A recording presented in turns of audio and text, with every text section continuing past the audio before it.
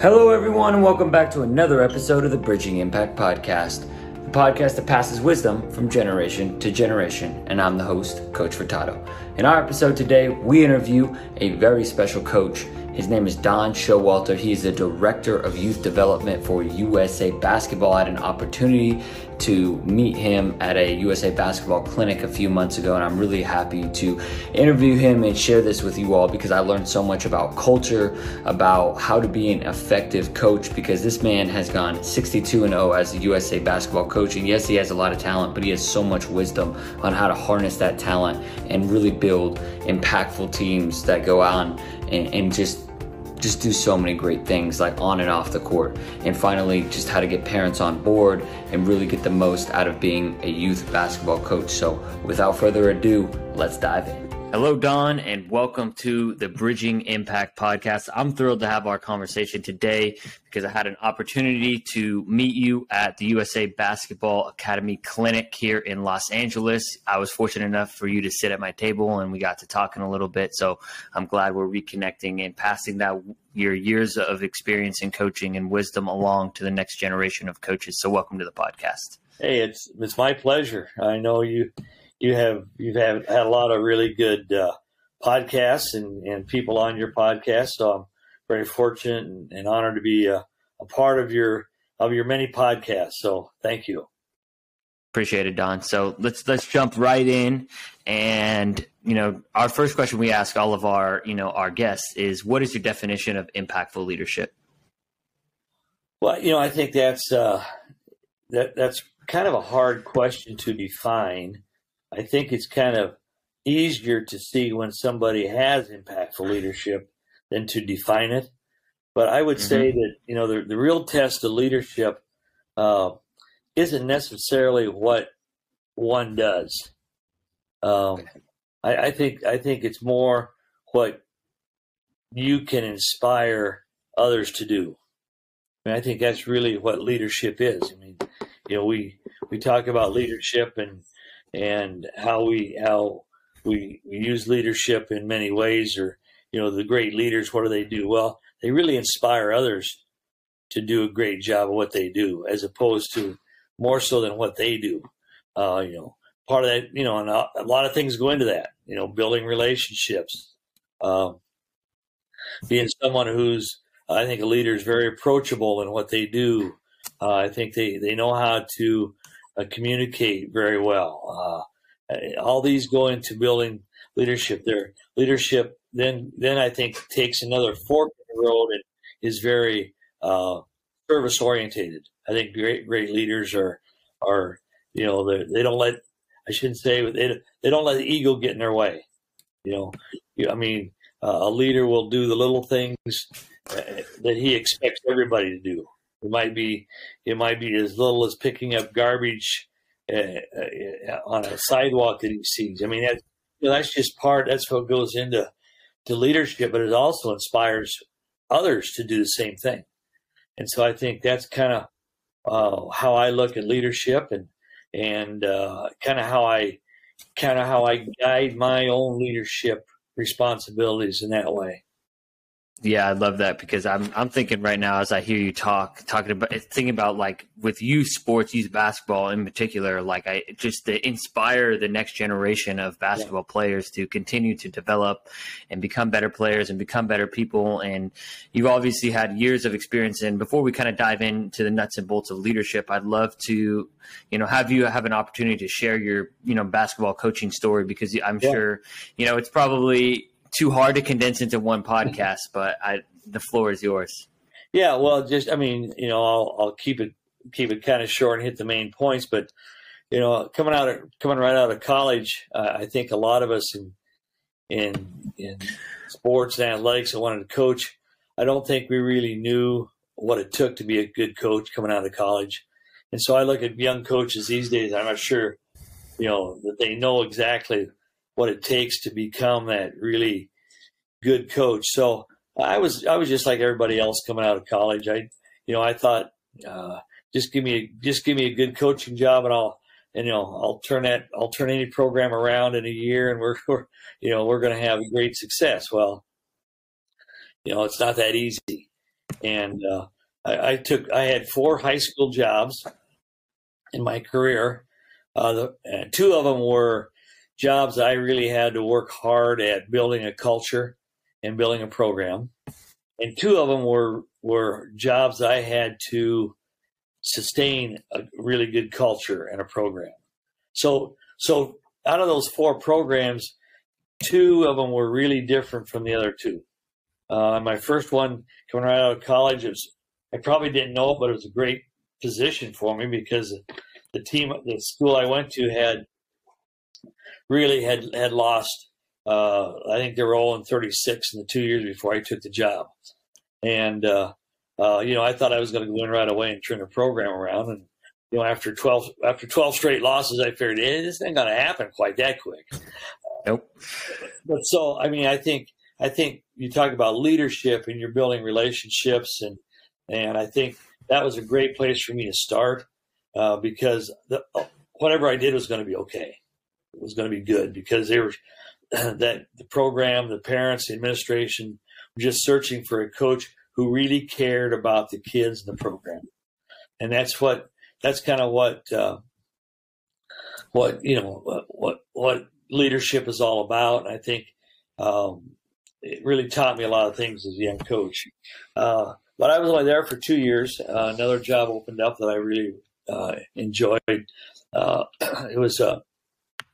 was in a different part of the state of Iowa, and I took the job. They had been to the state tournament many times. It was a very a program that was extremely well done from little kids on up, and I had to go in and sustain that program. And so I had to kind of turn my thinking around because the coach I replaced was very well liked. He was a really good person, and so I really had to do some things in that school to help the culture out, but also to make sure people trusted me. And I think one of the things that you do as a coach is build trust. And if you build trust, then I think that builds that builds your program. That builds your culture, because culture is based on trust. If parents trust you, if players trust you, and I think the program is built on that trust. And you have a lot more buy-in with players and a lot more buy-in with parents if that trust is there. So I had to go in and build a trust. And, I tried to build a relationship with the parents, let them very open with players and parents about what we tried to do, even though mine was a little bit, my philosophy was a little bit different as far as X's and O's. But eventually we got there, and we did really good. I think our program was really very, very, very good for those 8 years, and I really enjoyed it. And then I had a chance to go back to my alma mater, and I always said, I always told coaches, don't go back to your alma mater. Do not do it. Don't do it. Yeah, I know, but I did it, and it was a situation where when I was there, we had a very good teams when I played there. We were state tournament teams when I played there. Fortunately, I was a very good player for my alma mater, and so the people in the community kind of bought into it right away. I mean, they. Just on what you did as a player, I think helped me as a coach in my own community. And to be real honest with you, had I not been offered a good job, my wife been offered a good job, we probably wouldn't have taken it. But they offered us both jobs, and our kids grew up around uncles and aunts and grandparents and all those kind of things. So it was really a good move for us, and it was one of those where I look back on and. For 28 years we were there, and I said maybe I'll go back, be there for 5 years and move on. But it was really good for myself, our family, helped me grow as a coach. And then my last job was at a very it was one of the largest jobs in the state. It was a very diverse school.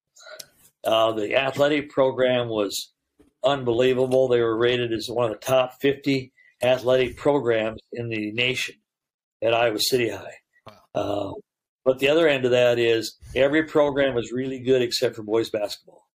For some reason, I mean, they won state championships in track and field and cross country and football and girls basketball and wrestling. And I mean, down the road, you could go down the line, but for some reason, boys basketball was just not in that picture.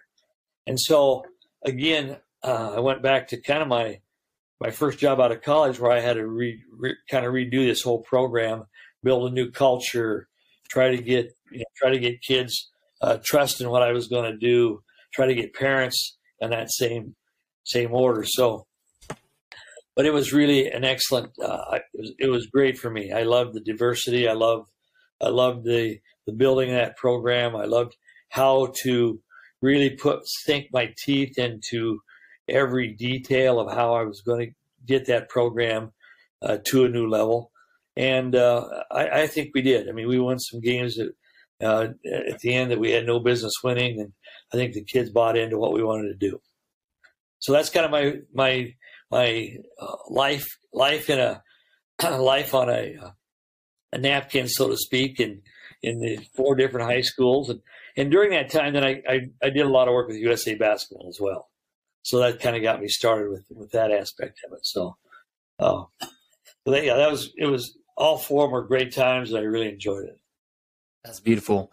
Yeah, before we dive into the USA basketball portion of your career, I'm honestly really curious about, you talked a lot about building trust and building a culture. I'm curious what that looks like for you. And obviously it probably looked different from when you started, when you were right out of college, to once you had a little bit more experience. But if you could share for, coaches like myself, like I'm a big culture person, and like I try and be intentional, but I'm always trying to learn how to be as intentional as possible to build as much trust and build like a really strong and positive culture. Well, I think the first thing is, the definition of culture. In my idea of what culture is, definition of culture is how you do things. Pretty simply, how you do things. And how I do things might be different than how you do things or somebody else does things, but that's your culture. So I think if you're trying to establish a culture, it's how you want things done within an organization. And I don't care. I mean, I had the opportunity to speak in front of CEOs at major organizations, and really that's what it is. I mean, you want to build a culture based on what you want done on a daily basis. And it's not a dictatorship. It's you do it from the standpoint of, hey, we're definitely all in this together, and here's what we're going to do together. And I think if players and parents see you do these, they see you in a light where they're watching you build this program. I mean, they're seeing you work hard at it, and I think that's the first thing that builds trust. I mean, if you're going to say, all right, let's for instance, let's have gym will be open for 2 hours, and you go open it up, and after 20 minutes you close it down. Well, obviously that's not going to build your culture, and how you do these things is how you build the trust. So kind of in a nutshell, I think that's really the form that culture in a program takes. Now, there are a lot of things that I think you can do that I've learned over the years that really help build that trust and culture. For instance, on my last job at Iowa City High, I made home visits with every parent before the season started, and just because simply they didn't know me. Many of my players didn't have 2 parents. Many of my players didn't have. Some of them didn't even have a parent. They lived with a grandmother or an uncle or whatever. So I think I had to establish myself as somebody who really cared about the players, and that was the first thing I did to show, how much I cared about each player. I went and visited them in their homes. I talked about our program. I talked about what I would like to see from our players off the court, my expectations, standard. I use the word standards a lot. because rules to me are kind of a negative connotation. I think standards have a very positive connotation. You're trying to get to a standard. You're trying to get your program to a standard. So we talked a lot about standards. And I think that was the first thing I think that really helped me establish trust with parents is those home visits. And I think that for me that was really an important piece to establish trust. And then once you kind of get the parents on board, then the players kind of get the idea that this guy is, he's a little bit different than other coaches. And I always say, to be better, you have to be a little different or a little uncommon. I mean, you have to do some things that are uncommon or different if you want to be better. I mean, if we as coaches or players, we did the same thing everybody else does, we wouldn't grow, we wouldn't be different. So what is it that I'm going to do that's a little bit different, a little bit more uncommon than another coach would do? Well, that was one of those things. Make home visits. I'm a big one for writing handwritten notes and mail them. I think that sends a huge message to people who get. Yeah, I think that sends a huge message to people who you want to build a relationship with, and it shows that you take time, you take some effort to send that note. And of all the things I do, I think I tell young people, I think that's probably one of the main things that I do that helps the culture and the program itself. The other things are very simple. For instance, make sure you know the names of parents and players. People like to be called by their name. They love to hear their name called instead of saying sir or whatever, which is fine. But they like to be called, Mr. Who and or Mr. So and so or Jim or whatever. That also makes them take a note that you have done your homework and that you can build some of that trust just by knowing names of the people that you come in contact with. And to tell you the truth, I've gotten a lot better at that over the years. I was not very good at that as a young coach, simply because I didn't think it mattered. But I think the longer I've coached, the more it matters. So those are just some of the things that I did to try to establish a little bit of a culture, trust factor. Then as a coach, I think as we progress with our culture, it's what you do. So I think kids have to feel comfortable in what you're doing every day. And if they know what to expect every day, I think they have a high level of trust in what you're doing.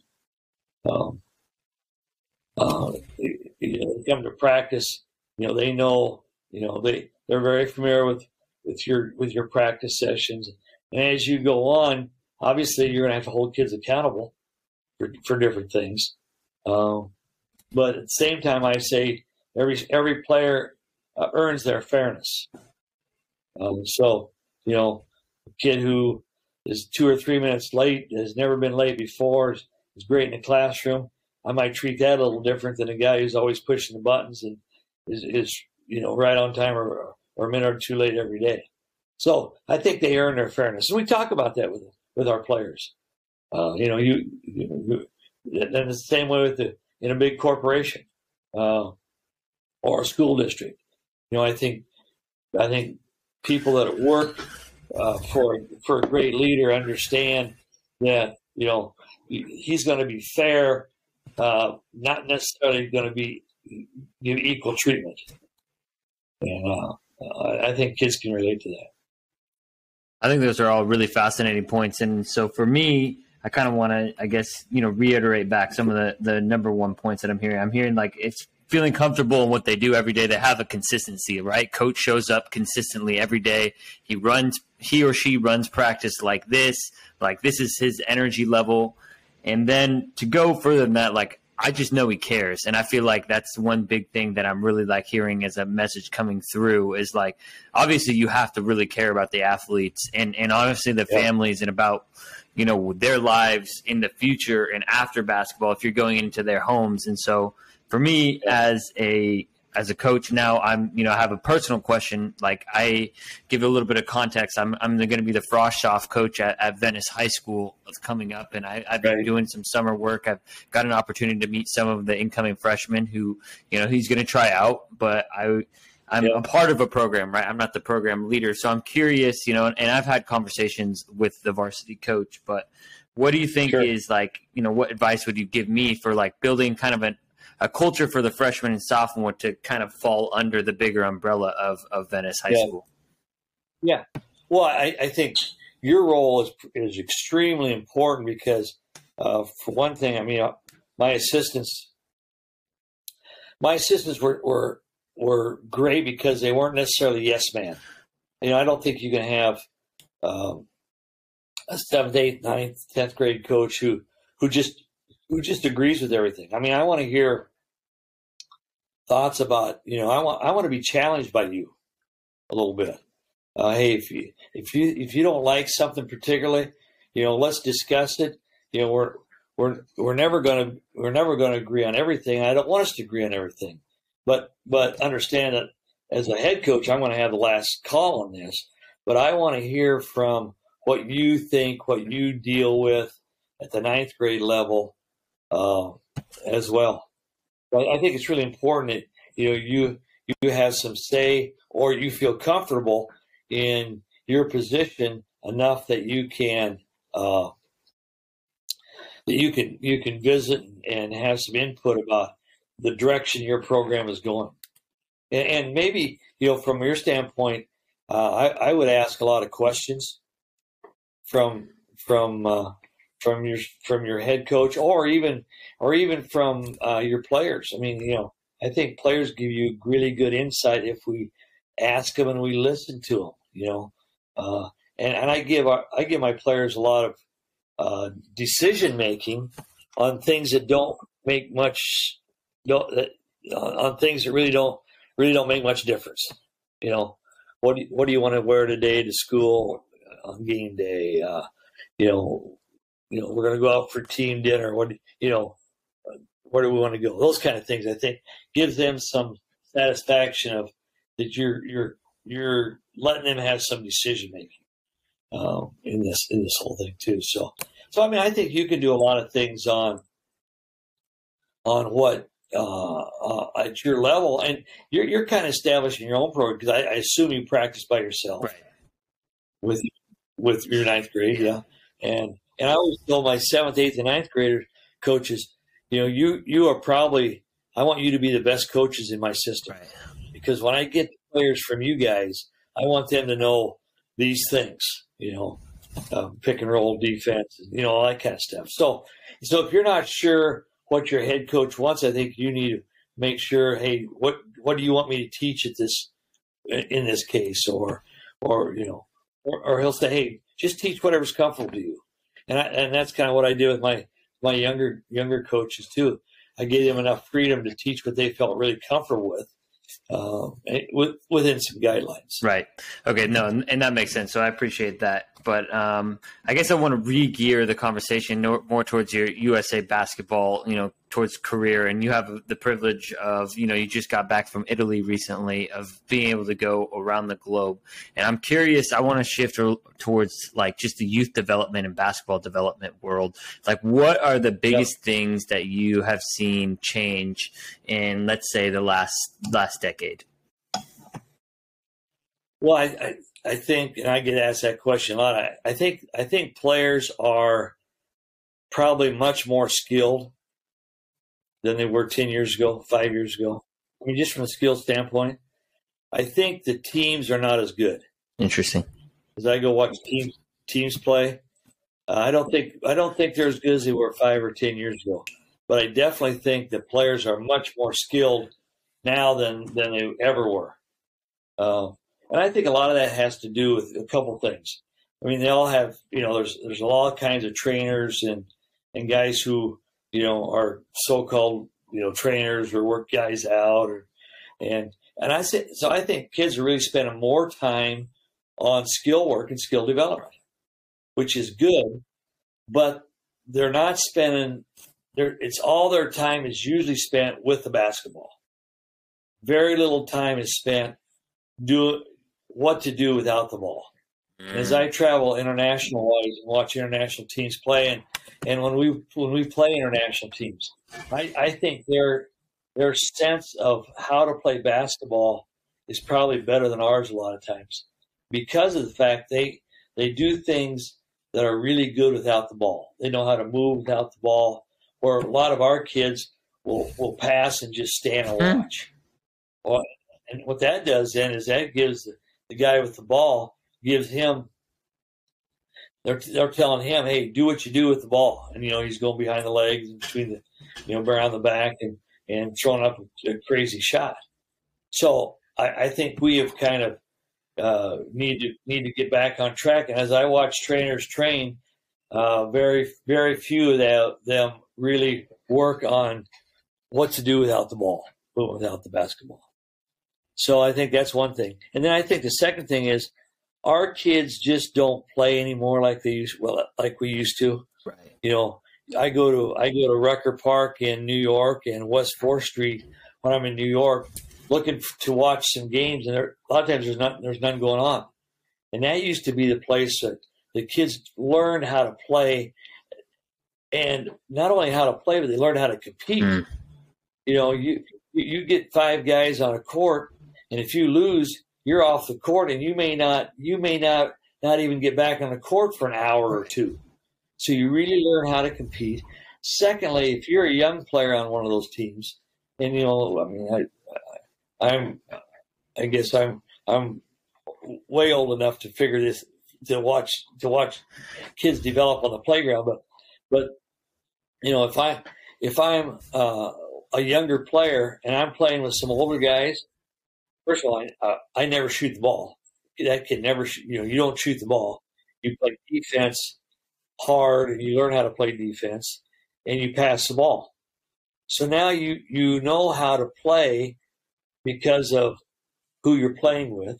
You know how to make others better, and being a young player now, you know what it takes to be a good role player. Hey, I got to do this, or the older guys, the seniors, and I'm a sophomore, they're never going to let me play with them again. If I come in and take shots that are crazy, that's the last time I'm going to be able to play with this group of seniors. So I think a long answer to your question is we're better skilled. Teams are less gifted because players really don't know how to play without the basketball.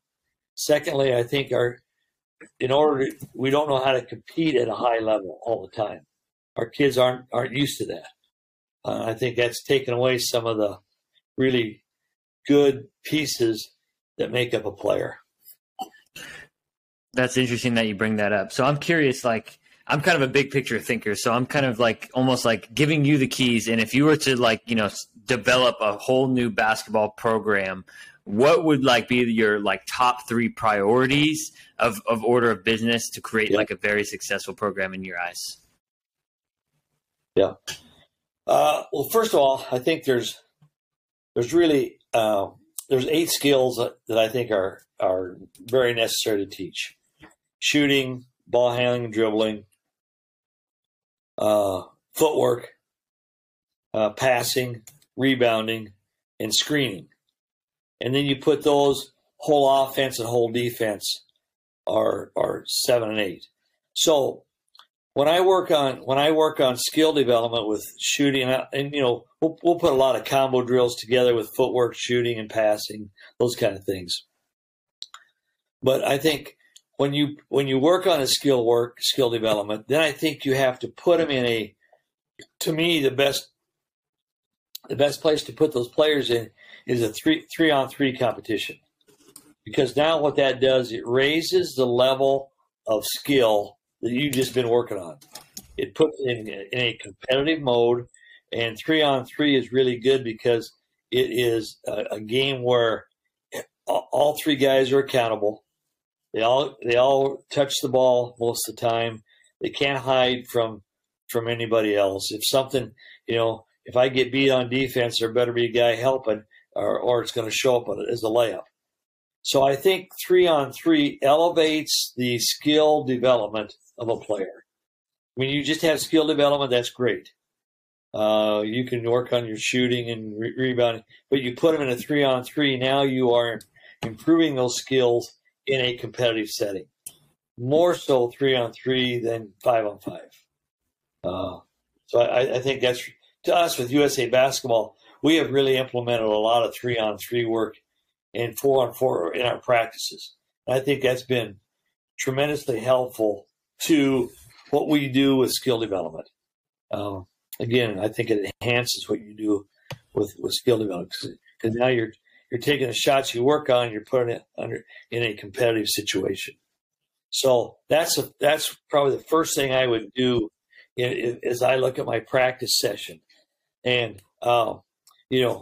fortunately or unfortunately, your practice session is what's going to show up in a game. So I always say you can't be great at 10 things, but you can be really good at 3 of them. So what are those 3 things you're going to be really good at? It might be your fast break offense. It might be your full court defense, press. It might be rebounding. But figure out what your team is going to be really good at. 3 things you're going to be really good at. And that's kind of what you have to hang your hat on. You obviously want to get better at the other things, but to be really good, those 3 things you got to be really good at. And that's kind of what, that's kind of how you're going to structure your practices and really your season. And that makes your culture really good, because if I would come and watch you practice, I would come away from your practice and say, wow, these are 3 things that you emphasize your kids are really pretty darn good at. So, again, kind of a long answer to what you said, but your structure of how you develop those skills, I think, is really important. And our practice sessions are always divided into thirds. We go a third on skill development, a third on whole offense, a third on whole defense. And that doesn't, let's say you have an hour of practice, that doesn't mean you put 20 straight minutes of skill work.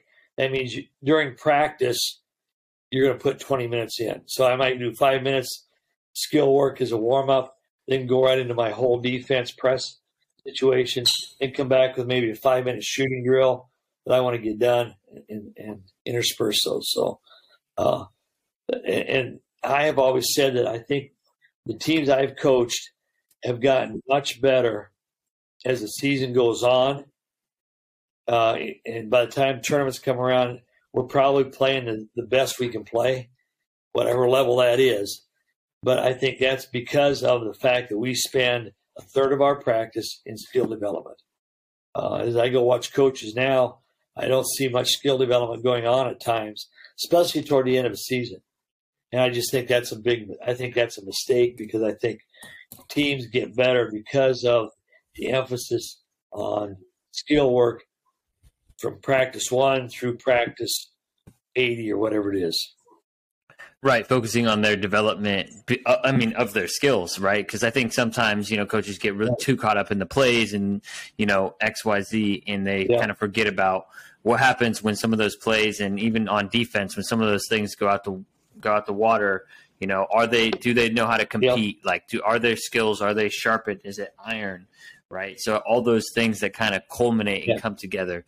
So with that, I'm really curious, what your thoughts are on how coaches can really focus on making the most, you touch a little bit, but making the most out of their practice time and time in the gym. Because I feel like, one of the biggest things I've learned as a young coach, and you talked about kind of the importance of strength, and I think focusing on team strengths. But as a coach, you have to make a decision. Okay, if I work on rebounding here, it means I don't work on another skill here, right? I think that's a big thing, and even in life, right? I make a decision to eat this, I don't eat that. So can you talk about how you really intentionally build out a practice structure? Yeah, well, let me give some general practice things for coaches. First of all, coach, we as coaches talk way too much in practice. If you're going to really build habits are a result of repetitions. So we're not going to give a whole explanation of a 10-minute or 15 explanation every time we want to work on a skill. We give it in what I call sound bites. We're going to give, all right, here's one thing we're going to emphasize on rebounding or shooting. Give it to us and then get into the repetitions. Then learn how to coach while the reps are going on. So, for instance, a good coach, your kids learn different.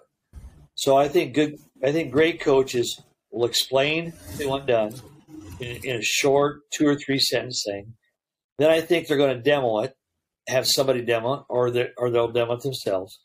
So they'll demonstrate what they want done. So, for instance, if I'm working on footwork, I want to explain, all right, I want you to take 2 dribbles, make a jump stop. I want to make a left foot reverse pivot. Some kids are going to get that. Some kids aren't. So I say, okay, Johnny, quickly, can you demonstrate that for us? Johnny says, yeah, I'll demonstrate. He dribbles out, does it correctly. Now everybody sees it. So we've explained it. We showed it. Now we're going to get the reps in. And we're going to rep it. And we're going to rep it. And depending on the level of skill, you might rep it for 5 minutes. With my 9-year-old team that I sometimes coach in practice, we might rep it for 10 minutes. All right, then we're going to correct the reps. We might say, all right, now here's 2 things I want to see better done. And so then we correct it, then we rep it again. So it's really kind of a 5-step process of being a great teacher, great coach. You explain it, you show it, you rep it, you correct the reps, then you rep it again. And I think the better coach I became was when I could do that as they were doing the drill, without having them stop everybody. All right, here's next step to it. Hey, let's get her done while the drills are going on. And that's where my assistants came in so much. And I would have them dispersed throughout where we were doing the drills. They would make sure that they were coaching as well. It wasn't just coming from me coaching. So then I think from then on, if you take that piece of it, now you're not over talking, you're getting into reps, which builds habits.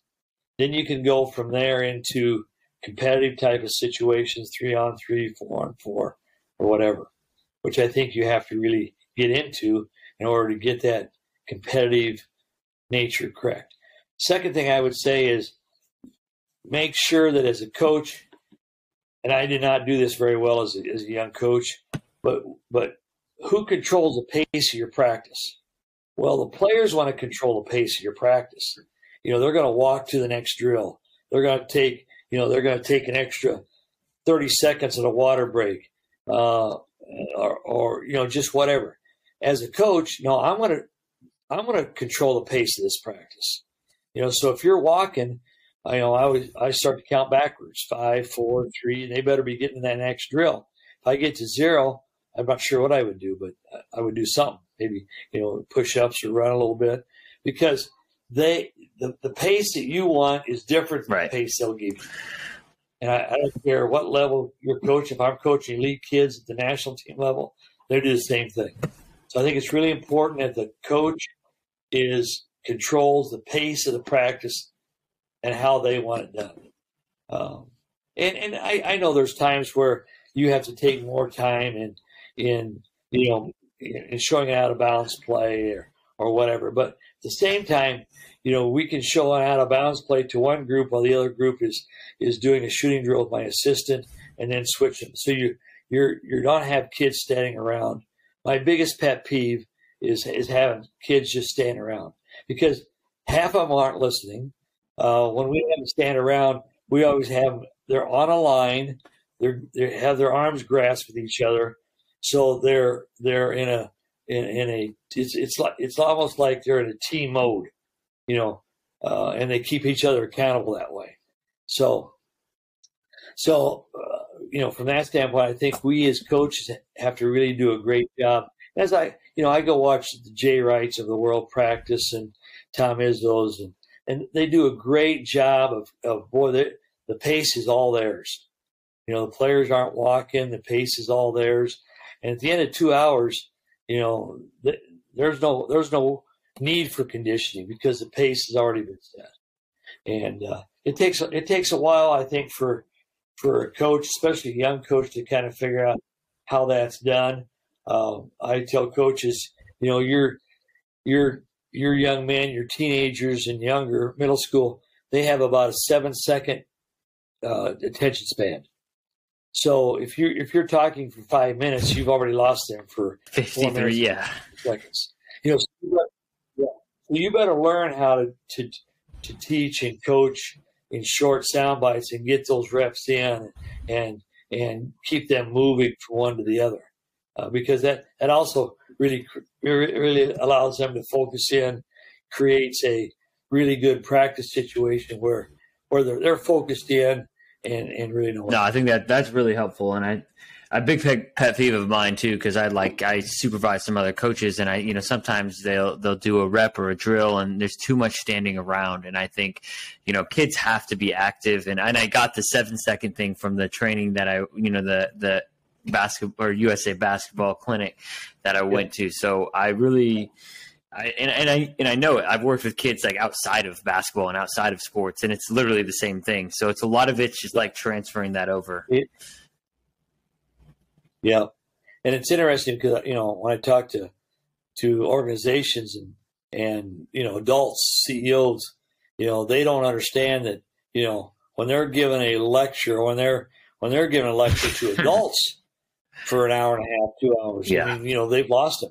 They got to get them involved in what's going on, interactive type of thing. So I think that's huge for developing your culture for one thing, but also developing skill level in a game-like situation where the kids are moving all the time. They have to perform those functions at a pretty 100%. high level. So I kind of want to shift gears towards the latter half of our conversation. I just want to ask, what is one of your favorite memories or coaching stories from your your past?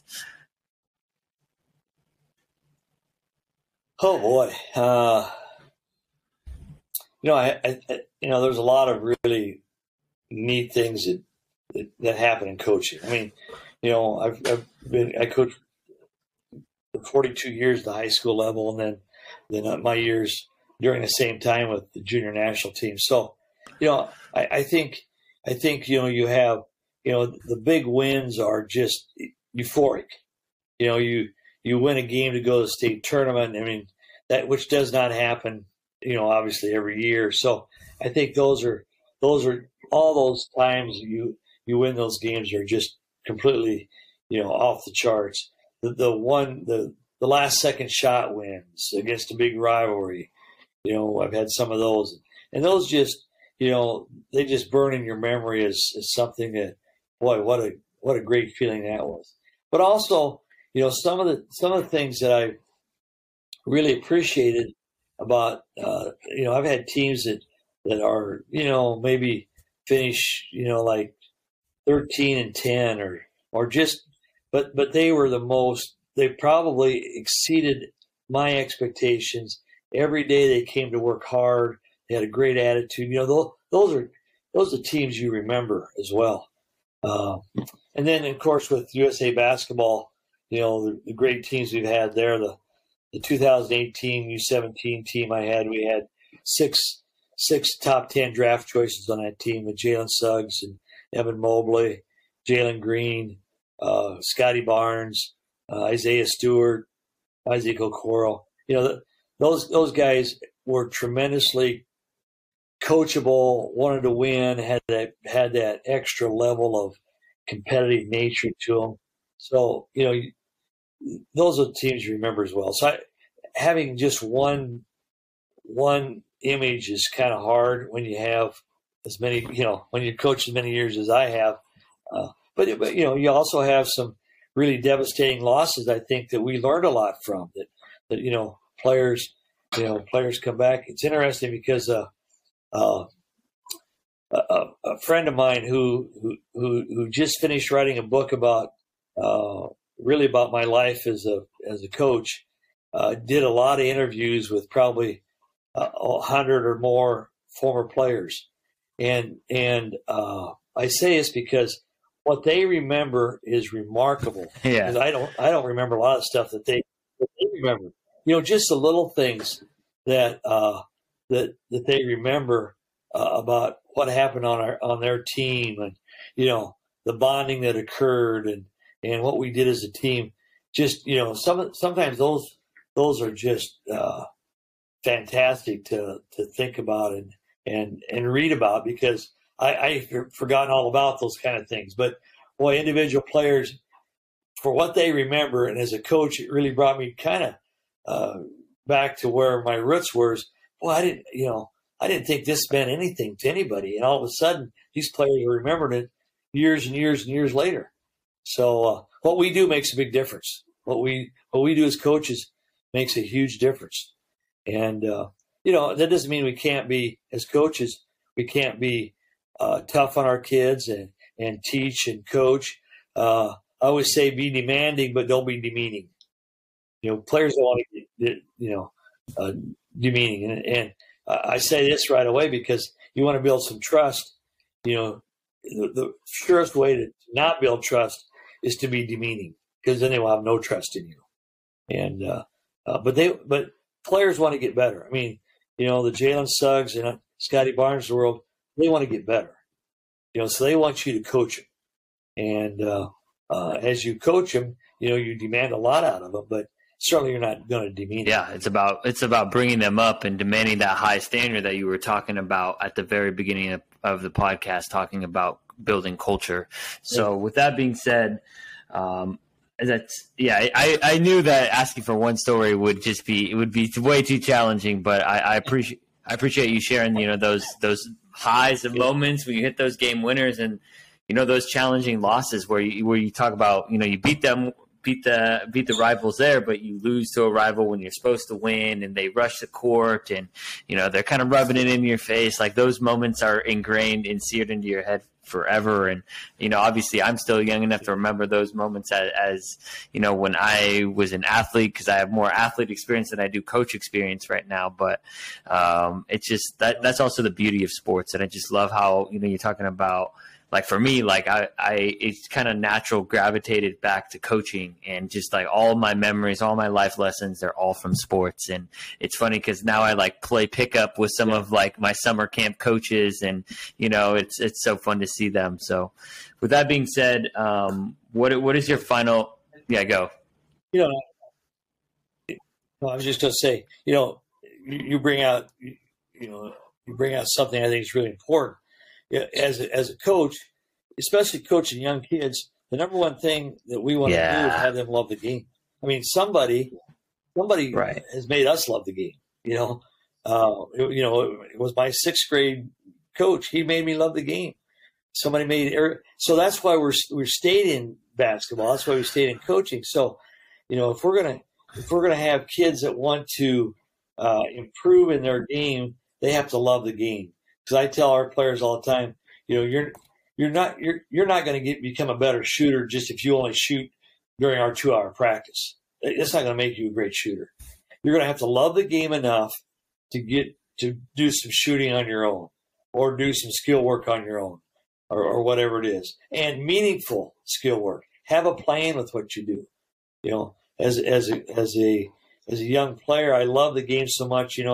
I had a plan exactly what I wanted to accomplish, and I think that's, as we relay that to kids, I think that's important. 100%. Yeah, it's passing that wisdom along of like the love for the game, and then if you really love it and you really want to keep getting better, here you go. Here are the tools. I'll help you get from point A to point B.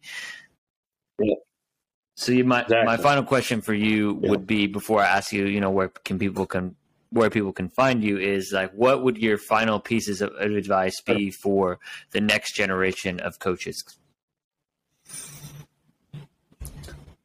Well, I think don't get on a fast track of where you think you want to be. In other words, as a young coach, I call it destination addiction.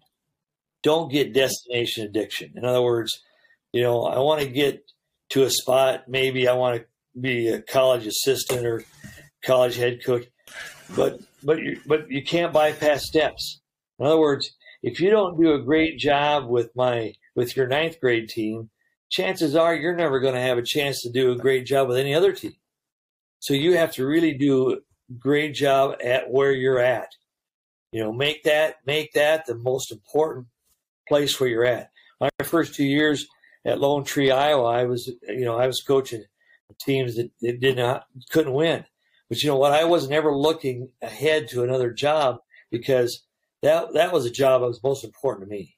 So young coaches, I think, and even young people, destination addiction. Something's always better. Whether it's I want a better car, I want a bigger house, I want to, take care of business where you're at, because I think that's the most important thing to get to another place in your life. So that's one thing I tell young coaches all the time. And secondly, then I think you need to really have a philosophy about how to build your culture with the team you have. And a little bit goes on, a little bit goes with what I just said, and how you're going to get to the culture you want is not going to happen overnight. So you have to do it on a daily basis. I mean, you kind of got to fight for your culture on a daily basis, because you're going to have players and kids and parents and administration that maybe don't agree with the path you're taking. You have to really fight for your culture on a daily basis. And unfortunately, I think sometimes that drives coaches out of coaching when they meet a little resistance with how challenges and obstacles are part of it. And I think, I'm going to sear that into my mind. I never heard of destination addiction, but as a young person myself, I definitely am more than guilty of it. Like, I can't wait for this to start. I can't wait till I get here. And that's one thing that I've personally been working on, just like with coaching and with podcasting. And, previously I had a podcast before, but I got so frustrated with it because it wasn't growing at my destination desire. Right. And now I get way less listens than I used to, but I'm a lot happier because I'm just enjoying this conversation. Like, this is a joy. If I have 5 people listen, 10, 15, it doesn't matter. I'm just thrilled to have this conversation. So, which I feel like is a perfect way to end this. And I really appreciate your time. Where can people, find a little bit more about yourself and the resources of USA Basketball, or anything else you'd like to share with the coaches and other leaders listening? Yeah, well, my Twitter account, I have a fairly large following on my Twitter account. I give out mind candy daily, or mind candy, just phrases I think are really important for coaches. But they can follow me at dshow23, dshow23. And everything I post generally is basketball related, except I do post some pictures of great steaks that I have. So when I go eat steaks, I'll post those pictures at times. But that's one way to follow me. I think, USAB.com can follow with USA Basketball. We have a number of events going on all the time that I think would interest coaches. Academies. We have 3 academies coming up this fall in Dallas, New York, and Orlando that people want to be a part of. That'd be great. We already have our fall academies are generally larger, more attended than our spring ones. I think fall is kind of the time that coaches are looking to the next year, but we'll have over 200 coaches at most of our academies this fall. We also have what we call a gold camp for players that are a little bit higher level, 7th, 8th, and 9th grade. We had one over Memorial Day in Richmond, Virginia. We got one in Omaha over Labor Day.